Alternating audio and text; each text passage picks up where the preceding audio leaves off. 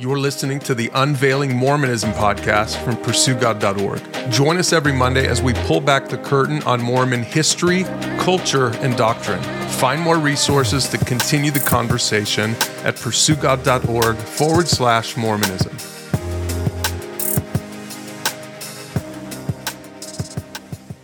All right, Bo and Katie, today we are covering Lesson 3 from Preach My Gospel, which is the missionary manual, kind of the missionary handbook, Bo, that you use to train yourself up on, even though there's a new version of it. This is one that the stuff we're about to share today, you shared with many, many people on your mission. And let's unpack it a little bit. Let's talk about which parts of it is biblical, which parts of it is Mormon and not biblical. And we should mention that last week we talked about the plan of salvation, which to a Mormon means, what did you say, Bo? What was that? It's like the it's the timeline of where we come from, why we're here, and where we go when we die. Yeah. So, what I said last week is it was really the plan of exaltation, because it introduced some of these concepts that are foreign to Christians. But that's kind of the point you said last time, Bo, is the missionary is gently trying to get the listener, especially if he's a Christian listener, to understand that this message is different from what you'll hear in a Baptist church, because it's the restored gospel. It's the restored message. And now we get to Lesson 3, and this is just basically all about the gospel. And again, just pay attention, listeners, because the word gospel, when a Mormon uses the word gospel, it's actually different than what we mean as Christians when we use the word gospel. That's right. Yeah, it is. And so this was my favorite lesson to teach when I was a missionary for the LDS church. And there were two reasons for it. The first reason was it was all about Jesus, the version of Jesus that I knew. And I loved Jesus, right? As a missionary, I was all about preaching that version. It's the only version I knew. Right? So don't come at me. But anyways, that's the first reason that I loved teaching Lesson 3. The second reason I loved teaching Lesson 3, it was finally we got to the stuff we could do about it. It was like, okay, so there was this apostasy and there was this restoration and there's a plan and God wants us to live with him again. Like, great.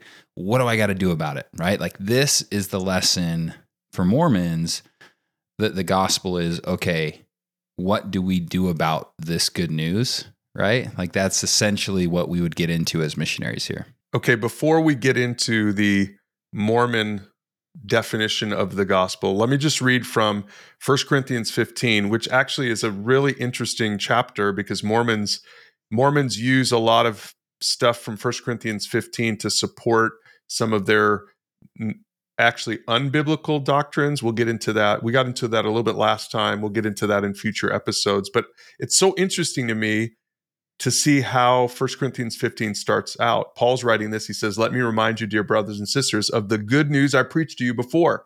And the word good news in my translation is literally the word gospel. Gospel means good news. It appears over 50 times in the New Testament. That's all the gospel is. It just means the good news. Okay, it's a New Testament word. And here's what he says: "You welcomed it then, and you still stand firm in it. This is the good news that saves you." Okay.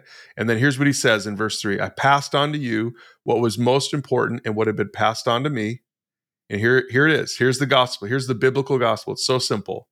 I want to say this up front, because I want to hold this up against what we're about ready to learn in this lesson from the missionaries. Here's the gospel according to 1 Corinthians 15. "Christ died for our sins, just as the scripture said. He was buried, and he was raised from the dead on the third day, just as the scripture said." So it's so interesting that it's so simple. It's all about Jesus. It's about his death and his resurrection, so that when we trust in him, which he said in verse 1, we would be saved. That's it. There's the gospel. And it's also interesting, this is the first time I've noticed this, guys, that twice Paul says, just as the scripture said, just as the scripture said. So Paul is affirming the scriptures, and he doesn't mean the Book of Mormon as scripture. He means what we as Christians take to be scripture. He's affirming the scripture, number one.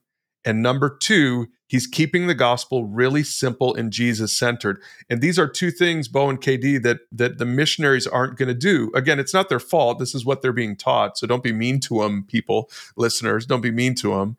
they don't know any different, but it's helpful for you to know that they don't affirm the scriptures, the Bible, and that they don't keep the gospel simple. Yeah, no, that's well said. And as we get into this, listeners will be able to see what we're kind of talking about here. Because again, when Mormons think of the gospel, they obviously think of Jesus. They think of Jesus, his suffering, his death, his resurrection, but almost more so the emphasis is on what do we do about it, and what do we need to do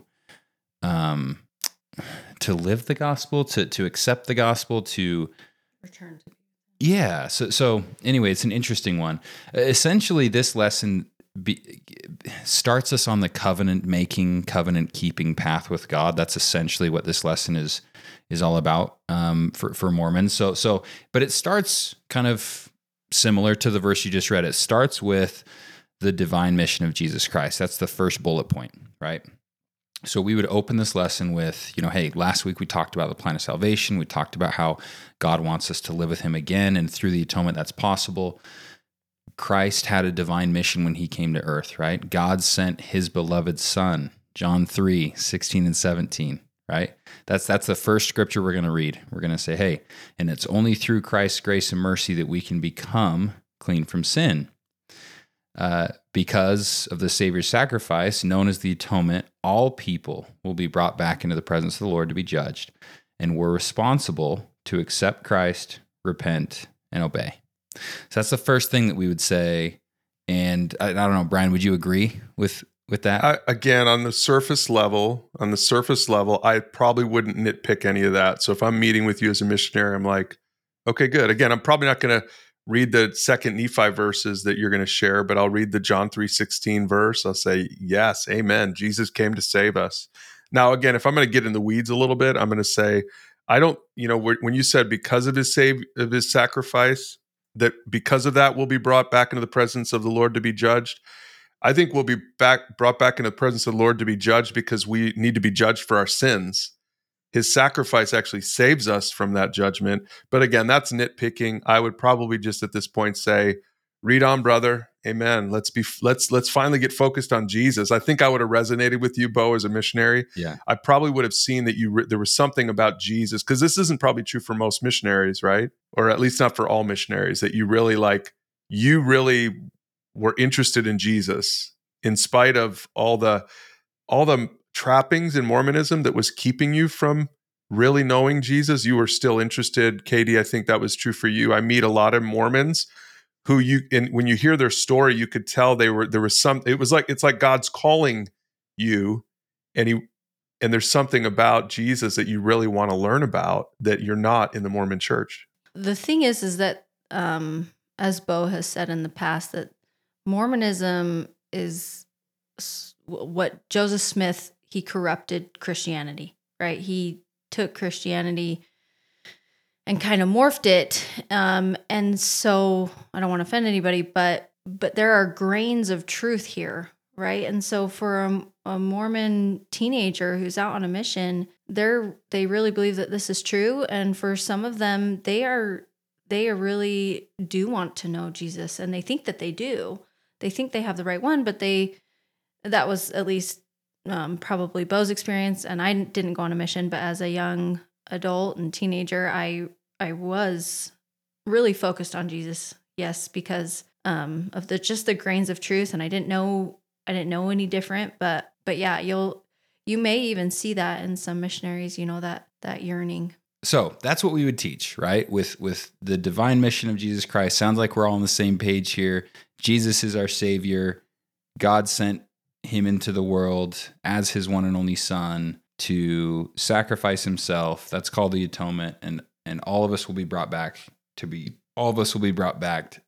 judged, and we're responsible to accept Christ, repent, and obey. So then we would get into the second point, and actually this actually might be new, the gospel of Christ and doctrine of Christ. I don't remember this being in Preach My Gospel when I was a missionary, but it's all about the Book of Mormon containing the fullness of the gospel of Jesus Christ. So it's a bit of a tangent because we're about to get into the gospel of Jesus Christ, faith, repentance, baptism, etc. But before we go there, we talk about how the Book of Mormon contains the fullness of the gospel. The gospel of Jesus Christ includes, faith, repentance, baptism, give the Holy Ghost, enduring to the end. But the Book of Mormon teaches us what we must believe about Jesus in order to have faith in him. So this is a very, very pivotal point in the lesson that I don't remember being there. I'm going to have to go pull my old Preach My Gospel out, but I do not remember teaching this section, so it's got to be new. But emphasizing that the Book of Mormon teaches us what we must believe about Jesus Christ in order to have faith in him that's a wild concept. That's a very bold claim for a Mormon missionary to be making. So the Book of Mormon contains the fullness of the gospel of Jesus Christ. What you mean by that is your Bibles don't have everything you need. You need the Book of Mormon to really understand what the real gospel is, because the real gospel, got lost because of the great apostasy, right? That's exactly what we're referring to. Yeah, spot on. And so because of this great apostasy, because there were plain and precious truths lost from the Bible, the Book of Mormon is more reliable, right? And the Book of Mormon is what contains the fullness of the gospel of Jesus Christ. So in order to know the real Jesus, you need to know the Book of Mormon, and you need to believe in it. Okay, so right here now, talk me off the ledge, because I'm about to get up and in your face now if you start saying that. Okay, I mean, I'm just being honest. Sometimes when I go to the temple, to the Salt Lake Temple, and I get the missionary tour, I need to bring duct tape on, and because I get so fired up when I hear people say stuff like that. So help us with this, guys. To our Christian listeners, how could they have responded to a statement like that would have been gracious without making it sound like they were believing what you were saying? See what I'm asking? Yeah, I do. I think, you know what? I think explaining to a missionary that the Bible, you do such a good job of this, Brian, actually. When you explain the Bible as one cohesive story, that is all about Jesus, right? The Bible from beginning to end is all about Jesus.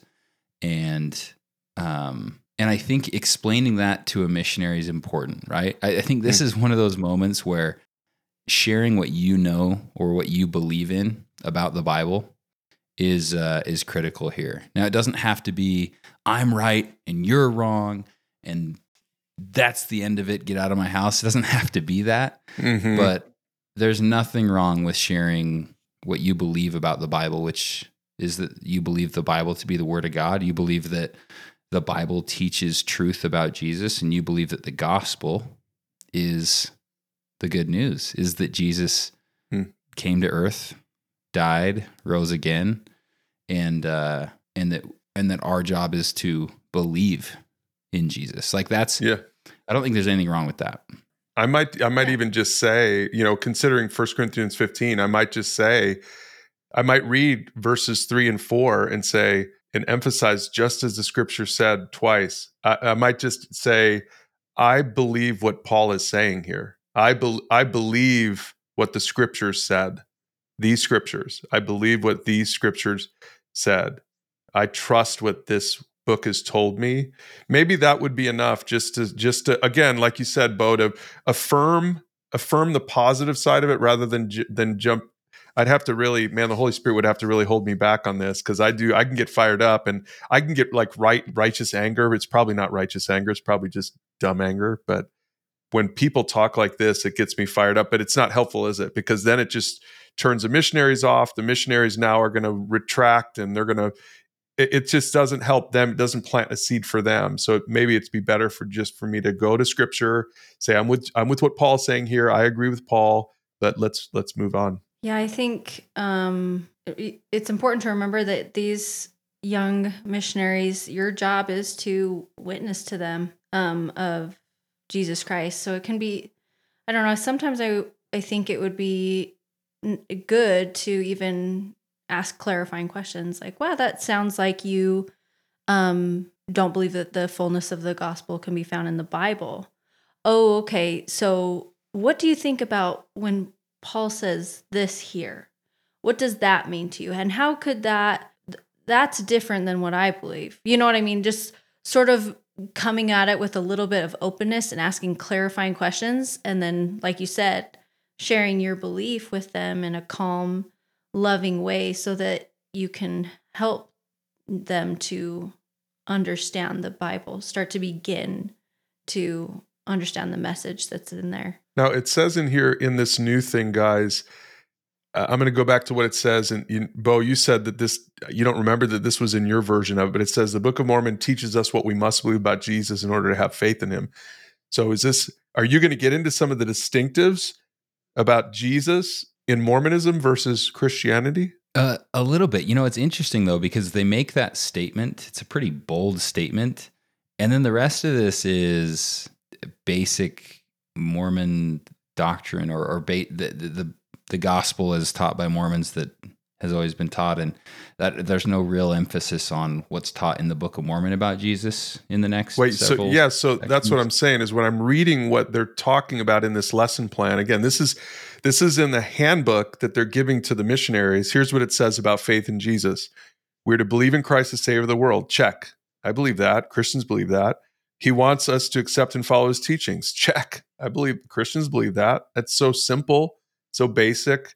And then we receive blessings when we obey. Okay, check. I'm good with all three of those things, but that doesn't at all get at the Mormon doctrine of Christ versus the biblical doctrine of Christ. So do you just not get into that stuff in lesson 3? Yeah, I would be so interested to sit in the missionary training center right now and understand what this section is all about, because this section, I'm telling you, unless I have amnesia, this section was not there when I was a missionary. So I would be so interested to know what they're getting at, because the rest of the scripture references coming up, almost all of them are from like the Doctrine and Covenants. Like most of these aren't even from the Book of Mormon, and there's actually plenty of reasons for that we can get into later. But mainly because the Book of Mormon teaches more of a Trinitarian Jesus than anything. But anyways, we'll get into that later. So that speaks to Joseph's evolving theology. That's a totally different thing. But I digress. Okay,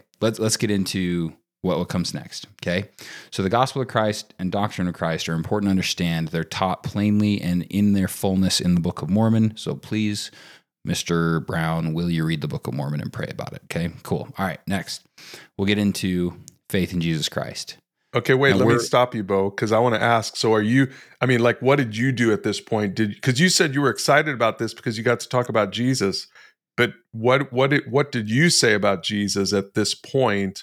Were you keeping it really surface level, or how did you handle that? Yeah, so at this point, I would have just been talking about Jesus and his divine mission, how he's the Son of God. He was sent here into the world to live a sinless life and to sacrifice himself for all mankind and to be our Savior. And if we put our faith and trust in him, we can be saved. Like that's what I would be trying to emphasize as a missionary here. And so when I would get into faith in Jesus, I would talk about how important it is to have faith in Christ, how empowering that can be in our lives, and how he wants us to accept and follow his teachings, and that God's given us the ability to choose to accept or reject Jesus in our lives.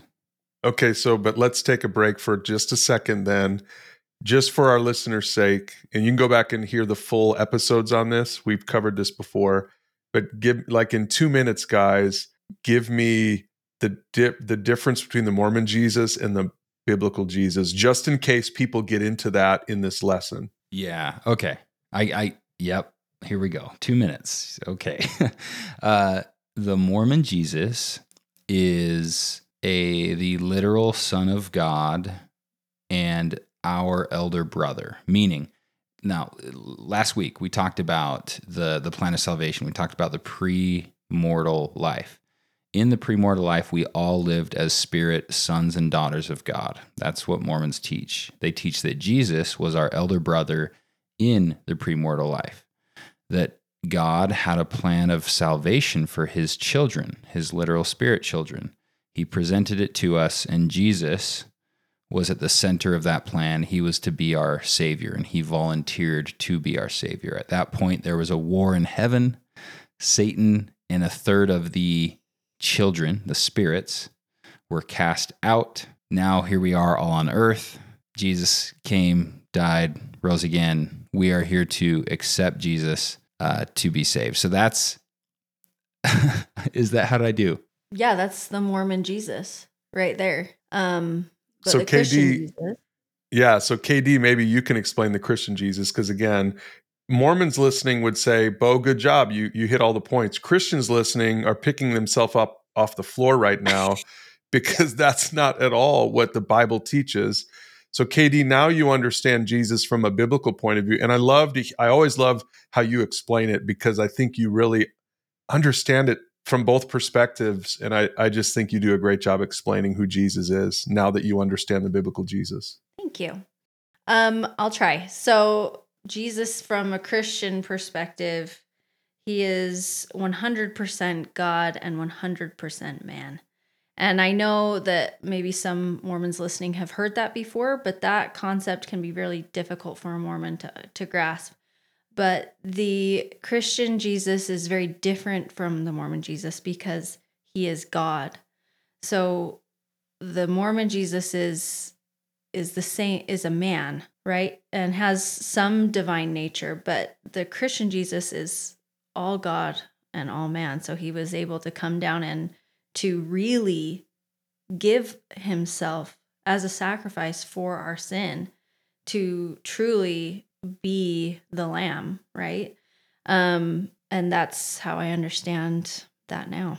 I would say, so pop quiz, KD, is Jesus the same species as us, as humans? Oh, yeah, I used to think that. As a Mormon, I truly did, because of the teachings that Bo just explained, that he was my brother. But no, he is not, and that is so much more powerful that God incarnate would sacrifice himself for us. But again, Bo, you're not getting into those details here. So if you're sitting down with someone who grew up Baptist but fell away from the church, and now they think basically just another Christian's coming in to get them to come to their Christian denomination, which is pretty much what Mormons, how they would present themselves now, then they're listening to just again at surface level, they're listening to this. They're like, yeah, I believe all the basic stuff you just said about Jesus, because you didn't get into that elder brother stuff that you just explained. You're not going to when would someone learn about the elder brother stuff? Are they going to learn about that in the missionary lessons? Or are they going to learn about that 6 months later at the ward? Yeah, they're not going to learn about that from the missionaries. They're going to learn about that after they get baptized and start paying tithing. That's crazy. That's crazy to me to hear that, honestly. I mean, do people ever, like 6 months in, a year in, do people ever, are they ever like, what in the world is this, as they start learning what I think is this? Would this be deeper doctrine or deep doctrine then? Deeper, yeah. I mean, you'll hear it taught over conference talks. You'll hear it on Sunday, but deeper doctrine. And 6 months, a year in, people start to kind of think, oh my goodness, this is not the Christianity that I'm used to, or they'll go through the temple and they'll really, have their socks knocked off. So I think, it's surface level. All this stuff is going to sound familiar, right? We're talking about faith in Christ, how important it is to have faith in Jesus, and that we receive blessings from God when we obey, right? But it's so different in the who you're placing your faith in. So that was really well put. Okay, so from there, we would then talk about how, once you place your faith in Jesus, you need to begin to repent. And repentance comes through the atonement of Jesus Christ. So faith in Christ leads us to repent. We feel godly sorrow for the things that we've done in our life, and we stop doing those things that are wrong, and then we continue on to do things that are right. And we confess our sins to the Lord. We also confess serious sins to church leaders and who can help us repent. And then we receive forgiveness, and the guilt and sorrow is replaced by peace. And that peace comes from the atonement of Jesus Christ. Okay, can I do some teaching here for a second on repentance? Yeah. Because this is another term that Mormons use and Christians use. And honestly, I think some Christians, forget about Mormons for a second, I think some Christians don't even really understand what repentance means. So let me just explain this, because I think this is helpful. and you might, for Mormons and Christians listening, I think this is helpful. Repentance literally means to change your mind, to have a change of mind. Years ago, we spent some time thinking about what's a good word for this? What's a good way to explain this? And we came up with the word attitude. Repentance is a change of attitude. It's an attitude of submission to Jesus. That's what the biblical concept of repentance is. So when the Bible says repent and believe, what it's saying is stop seeing it your way and see it God's way. Acknowledge that God's right, you're wrong. So it's not a work at all. It's not an action at all. It's not about doing anything. It's about your attitude. So when we say that you're saved by repenting of your sins and putting your faith in Jesus, what we mean by that is acknowledging you're a sinner in your attitude, in your heart attitude, and trusting in Jesus for salvation. The Bible says, then you're saved. That's how you're saved. When a Mormon talks about repentance, correct me if I'm wrong, but I'm reading it right here in the lesson plan. It says we stop doing things that are wrong and continue doing things that are right. So when a Mormon talks about repentance, they're talking about what I would call the fruit of repentance. Now, it might seem like we're just mincing words here, but this is actually really important because Christians believe in the fruit of repentance. They believe that you should have fruit, that when you repent, which means when you, in the attitude of your heart, you come to Jesus and submit to him and trust in him for salvation, that should impact your actions eventually. But those are two separate things. This is really important for people to understand. Those are two separate things. Repentance and faith, I would agree, repentance and faith are required for salvation, but the fruit of repentance, the result of that heart change happens later. That's a subsequent thing. God isn't waiting for you to do these things, do these covenants, change your ways. He's not waiting for you to do that before he calls you his child. You're his child the moment you place your faith in Jesus Christ after having truly had that attitude change. Does that make sense? So it's very different. Again, for some people, it might sound like a nuanced thing. It's not nuanced at all. It is at the core of the gospel. It's at the core of the gospel that Jesus did all the work. I can't do any of the work. None of my works save me. But I think at this point, a Mormon would have a hard time understanding that concept. Yeah, that's a really important call out. And this is where, and we've talked about kind of the hamster wheel feeling. This is in large part where it's going to start coming from for Mormons, is this feeling that they need to constantly stop doing things that are wrong, start doing things that are right, and then they mess up, and then they feel terrible, and then they feel guilty, and then they have to like work it off by trying to be a better person. Now Mormons would say that they're doing that through the power of the atonement, but the emphasis is still off there. And the emphasis on you, right, KD? I mean, because you understand this. I love how you explain this too. You understand this now from a free perspective, from the freedom that you have in Christ now that you're a Christian, as opposed to the bondage that you felt as a Mormon trying to do things. On the surface, wouldn't you say that people would look at your life and say, you still look like a good person, but you know that there's a completely different power at work? Why don't you try to articulate that? Yeah, I think this was so important for me to understand as a Mormon, because I was very much in bondage to this hamster wheel. I believed that because I did not bear the weight of Adam's sin as a Mormon. That's what I believed. So I believed that through my own righteousness, right, through turning away from things that are wrong and doing things that are right, that was how I was going to earn my worthiness and get closer to Jesus Christ, which is really what I wanted. And I would inevitably, in my own human power, would stumble and would fall and would continually do things that are wrong. And then I would, I'd get back up and just say, okay, I'm going to pray harder and I'm going to do these things harder. And then I'd fall again. And that hamster wheel was just so exhausting because I didn't understand who God was. I didn't understand his power, and I didn't understand the Spirit, right? So once I became Christian and accepted Jesus Christ as my Savior and understood that I am a sinner and there's nothing I can do to do right, right? There's nothing I can do. Then the fruit of the Spirit comes from his grace, comes from my accepting Jesus Christ, his Spirit, God's Spirit now living in me, and now I am motivated to do things that are right through grace. And that's where the fruit of the Spirit comes. I think that Mormons may view it as the more things you do that are right, the easier that will become, right? The easier. And in some ways that is true, but it's not in the right way, right? Because it's not motivated by the Spirit of God. So later in this lesson, when we talk about the gift of the Holy Ghost or the Spirit of God, for you, KD, you felt like that came and went, right? Depending on your actions, right? That's part of the hamster wheel that's all connected into this lesson. Is now we're not getting there just yet, but we are at the end of this lesson. We talk about the gift of the Holy Ghost, but as a Christian now, you recognize that the Holy Spirit doesn't come and go based on your goodness, right? Because it's a gift, and he doesn't give a gift and take it away, give it and take it away. He doesn't play like that with us. Yeah, absolutely.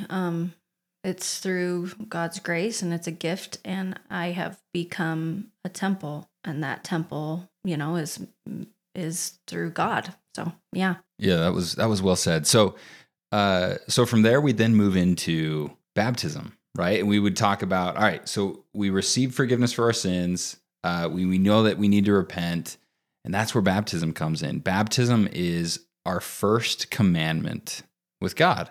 We are commanded to be baptized. It's an ordinance that's a sacred rite by which we make a covenant with God. And this covenant is an agreement between God and his children. Keeping covenants brings blessings. And when we're baptized by immersion for the remission of sins, we're promised a couple things, right? We're promised to be forgiven of sin, and then we're promised to have the Spirit with us. So we take upon us this covenant of baptism as long as it's performed by the priesthood authority of God. Okay, so some of this sounds Christian and some of this doesn't. So obviously one issue is that it has to be performed by someone holding the priesthood authority. So that's a big can of worms, because Christians obviously don't believe that Mormons hold the keys to the priesthood. So that's a whole rabbit trail to go down. But probably the more important thing here is, I think you already said it, is this is where the idea of covenants are being introduced. Explain that for a second. Like, where are we eventually going with the idea of covenants in Mormonism? Yeah, with the idea of covenants, we are headed to the temple at some point, right? Like the goal is for exaltation, right? So the goal is to go to the temple and take out our own endowment, essentially, as a Mormon. So in the temple, you make several covenants that are required to receive exaltation in the highest degree of celestial glory. So for a Mormon, baptism is the first covenant of several covenants they're going to be making in their life. And these are, again, a covenant essentially is a two-way promise between you and God. So you promise God you'll do things, and then God promises in return he'll do things or give you things. And so what if I say, okay, I'm willing to get baptized, but the temple seems weird. I'm not interested in temple stuff. Can I just have that version of Mormonism? What would you say to that? Yeah, sure. You'll go to the celestial kingdom, but you won't be able to eternally progress with your spouse and become like God, essentially. So the whole idea from the last lesson about the plan of exaltation, my eternal progression will be stopped up. Essentially. Yeah. Essentially, if you stop at baptism, yep, that's right. In Mormon theology, yeah.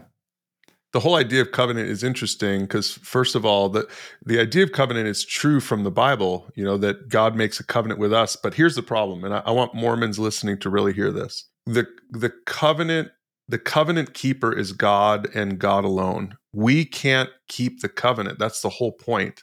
We can't keep up our end of the bargain. So if you think salvation, if you think that getting right with God has to do with, well, he's going to keep up his end of the bargain, you're going to keep up your end of the bargain, and then together you're going to be working towards your salvation. That is anti-Bible. That is not at all what the Bible teaches. The Bible teaches the exact opposite of that. All throughout the Old Testament, it's just over and over people showing and proving that they can't keep the covenant. God makes a covenant to Abraham in Genesis 12. He says, I'm going to bless all the nations through your seed. He's talking about Jesus. He's talking about the Holy Spirit. And then in Genesis 15, he puts him to sleep and he does this ritual, this covenant ritual, where he has Abraham cut up these carcasses. This is what they would do back in the day if you're making a covenant with another man, is you'd cut up these carcasses and then you'd walk between the carcasses and you'd basically shake hands in the middle of the it was called a blood covenant. And essentially what you're saying to that other, Bo, if we're going to make this deal, this business deal, we'd go to the middle and we'd shake on it in the middle of that bloody mess, essentially saying that if you don't keep your end of the deal, may what we did to these, cows be done to you. So it was like, you better take this seriously. You better take this covenant seriously. You better keep up your end of the deal. And I'd be saying the same thing. I'm going to keep up my end of the deal. But here's what, and I encourage people to go read this in Genesis 15. So God had Abram, he had him prepare the covenant grounds. He had him cut up these, and you can read the instructions, a 3-year-old heifer and a 3-year-old female goat and a 3-year-old ram and a turtle dove and a young pigeon. And he presented all these. He killed them. Abram did. He cut these animals down the middle and he laid the halves on either side. And then it's really crazy what happens in Genesis 15. It says that Abraham went to sleep and God, this fire pot, passes through the covenant while Abraham was sleeping. And it's such a powerful metaphor of the way covenants with God work. And I want every Mormon to hear this. You can't keep up your end of the covenant. You sleep. We said in the last lesson that God does 100% of the work. That story of the dad going into the bike shop with his son, and the son puts out $2.50 and the dad pays for the rest of it. Again, Abraham was asleep. God passed through the covenant by himself, and he did that on purpose to show us the nature of covenants with God. We can't keep up our end of the deal.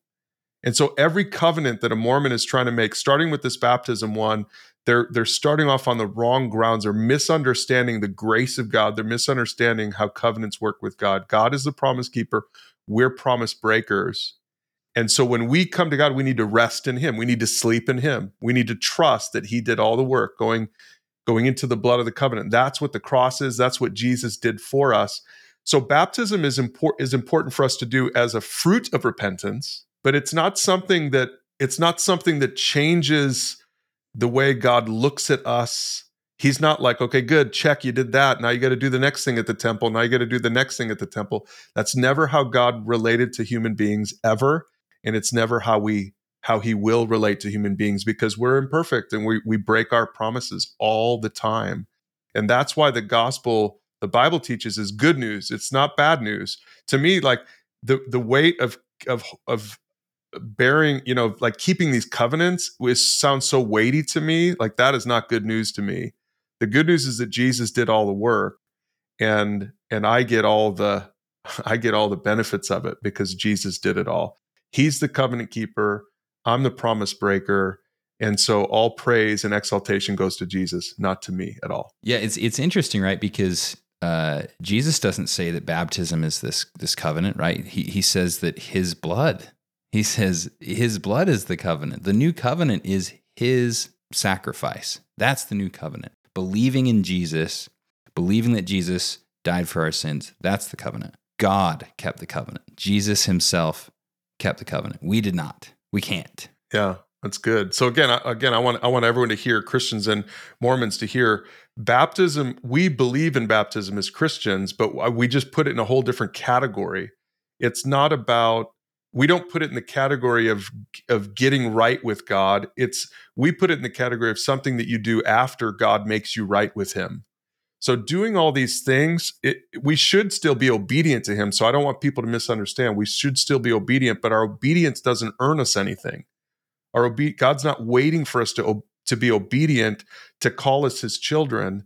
we're his children because of our faith in Jesus and what Jesus did on the cross. And so baptism is still a thing for Christians. It's just a completely different thing. It would end up in a different lesson for Christians, is maybe one way to say it. It wouldn't end up in the gospel lesson, right? It would end up in, okay, what happens after you receive the gospel? That's where baptism belongs. Yeah, that's a good point. So something that's going to sound familiar is, when we're baptized, we begin a new life of commitment to Jesus, right? That's part of what the Mormons are going to teach here, which is going to sound really familiar, to walk in a newness of life, right? But the thing that's going to sound a little different is the last bullet that we'll teach in this section of the lesson, which is that we renew our covenant, our baptismal covenant, by partaking of the sacrament weekly. Now, the sacrament is the Mormon version of the communion, which is bread and water in substitute for wine or juice. So it's bread and water that we take every week at church as Mormons, which Mormons believe that renews the baptismal covenant that they made. So it's when Jesus says this, eat, this is my body, this is my blood, do it in remembrance of me. Essentially, what Mormons are remembering here is the baptismal covenant that they made. So, a little side note. Anyway, moving on to what comes next. So, after you're baptized as a Mormon, the next thing is to receive the gift of the Holy Ghost. And again, the priesthood is, I know we covered priesthood a couple weeks ago, but the priesthood is critical for Mormons because they believe that it is God's power he's given to man to act in his name. And so, the gift of the Holy Ghost comes after baptism, and the priesthood holders lay their hands on your head, confirm you a member of the Church of Jesus Christ of Latter-day Saints, and then they give you the gift of the Holy Ghost. Now, the gift of the Holy Ghost, Mormons believe it is the third member of the Godhead, and that the gift of the Holy Ghost is conferred upon those people who were just baptized. They believe the Holy Ghost teaches us, it cleanses us, it comforts us, it testifies of truth, it warns us and directs us. But they also believe that you can lose the Spirit, essentially. Like when you disobey, and I know we just talked about this, but when you disobey, you lose the Spirit, it leaves you, and you have to repent for the Spirit to come back into your life. And that's where, there's a big, big difference. And I know that we touched on this earlier, but yeah, that's a big difference and just kind of part of that hamster wheel like we were talking about.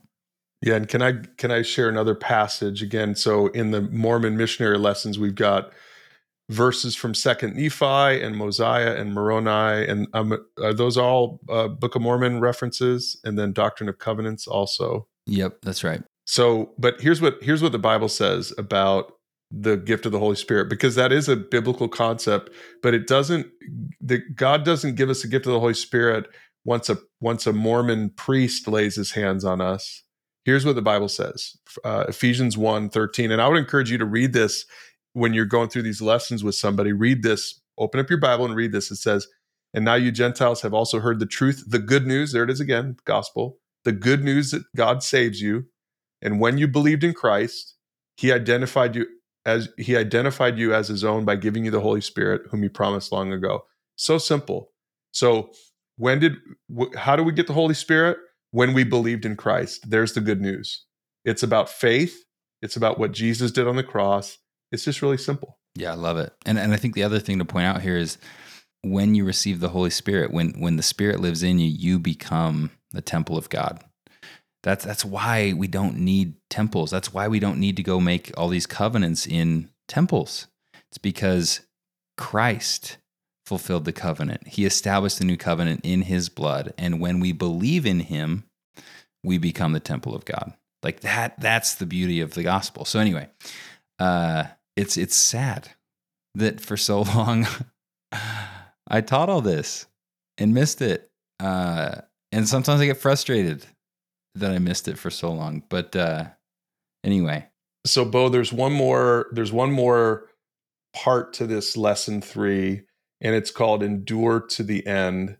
And I'm going to just read what it says in the handbook, because this is one that really gets my hackles up a little bit. It says, we do our best to remain free of sin so that we can enjoy the gift of the Holy Ghost, like you said. So there it is right there. That it's kind of like a veiled threat almost. Like because if you don't, you're not going to have the Holy Ghost. The Holy Spirit will leave you, come and go. That's a bummer. But here's the part that really gets me fired up. It says, by faithfully following the gospel path of faith, repentance, making and keeping covenants, receiving the Holy Ghost, we can qualify for eternal life and exaltation by being true to covenants made in the Holy Temple. That is so not the gospel. I mean, a message that's about good news. Let me read that again. Does that sound like good news to anyone listening? Look at it's all about you qualifying. The good news, the real good news is that Jesus qualified in our place. Jesus lived a perfect sinless life. He died on the cross, the perfect sacrifice for imperfect people like us. That's the good news. That's the gospel. It's really simple. It's not that complicated. This right here does not sound like good news at all. It says, here's how you can qualify for eternal life and exaltation. Here's how you qualify. Here's the list. It's everything we've talked about so far. This is like a summary statement at the end of the lesson, right, Bo? It's you follow faith, repentance, making and keeping covenants, receiving the Holy Ghost. That's how you qualify. You got to check all these boxes, and that's how you qualify. So is the assumption that is the idea that if you don't check all these boxes, that you disqualify yourself for salvation? Yeah. I mean, unfortunately, that's what we taught, and it's so frustrating to see it and to hear it played back, because I taught this to so many people, and for so many years of my life, I was missing it. It was staring me in the face. The good news was staring me in the face, and instead of just accepting it for what it is, which is Jesus plus nothing, I added all this extra works to it, right? I added my own faithfulness qualifying me, and my own covenant keeping, and my own temple attendance. All of that was what was earning me salvation and exaltation. And all that was doing was taking away from Jesus, taking away from what he did, and blinding me from the only thing I really needed to, quote unquote, do, if you can call it doing something, which is to believe in Jesus, to believe that, like you said, that he came, died, rose again. And so, I look back at these missionary lessons that I taught, and while I have a ton of fond memories of my mission, I guess it's not necessarily regret. I guess it's more of a hope. I hope that people listening, maybe don't take as long as I did to find Jesus and to believe in him, and to walk in a newness of life, and to have the Spirit of God live in them. That's my hope. For me, it took a while, but I'm grateful. I'm just so grateful that God called me, and it's my hope that, that for those listeners out there, God's calling to you, and I hope that you respond in faith. I think it would be fitting to close today's episode with some of Paul's words from Galatians chapter 1, verses 6 and 7. It's so powerful. Here's what he said. I'm shocked that you are turning away so soon from God, who called you to himself through the loving mercy of Christ. You're following a different way that pretends to be the good news, the gospel, but it's not the good news at all. You're being fooled by those who deliberately twist the truth concerning Christ.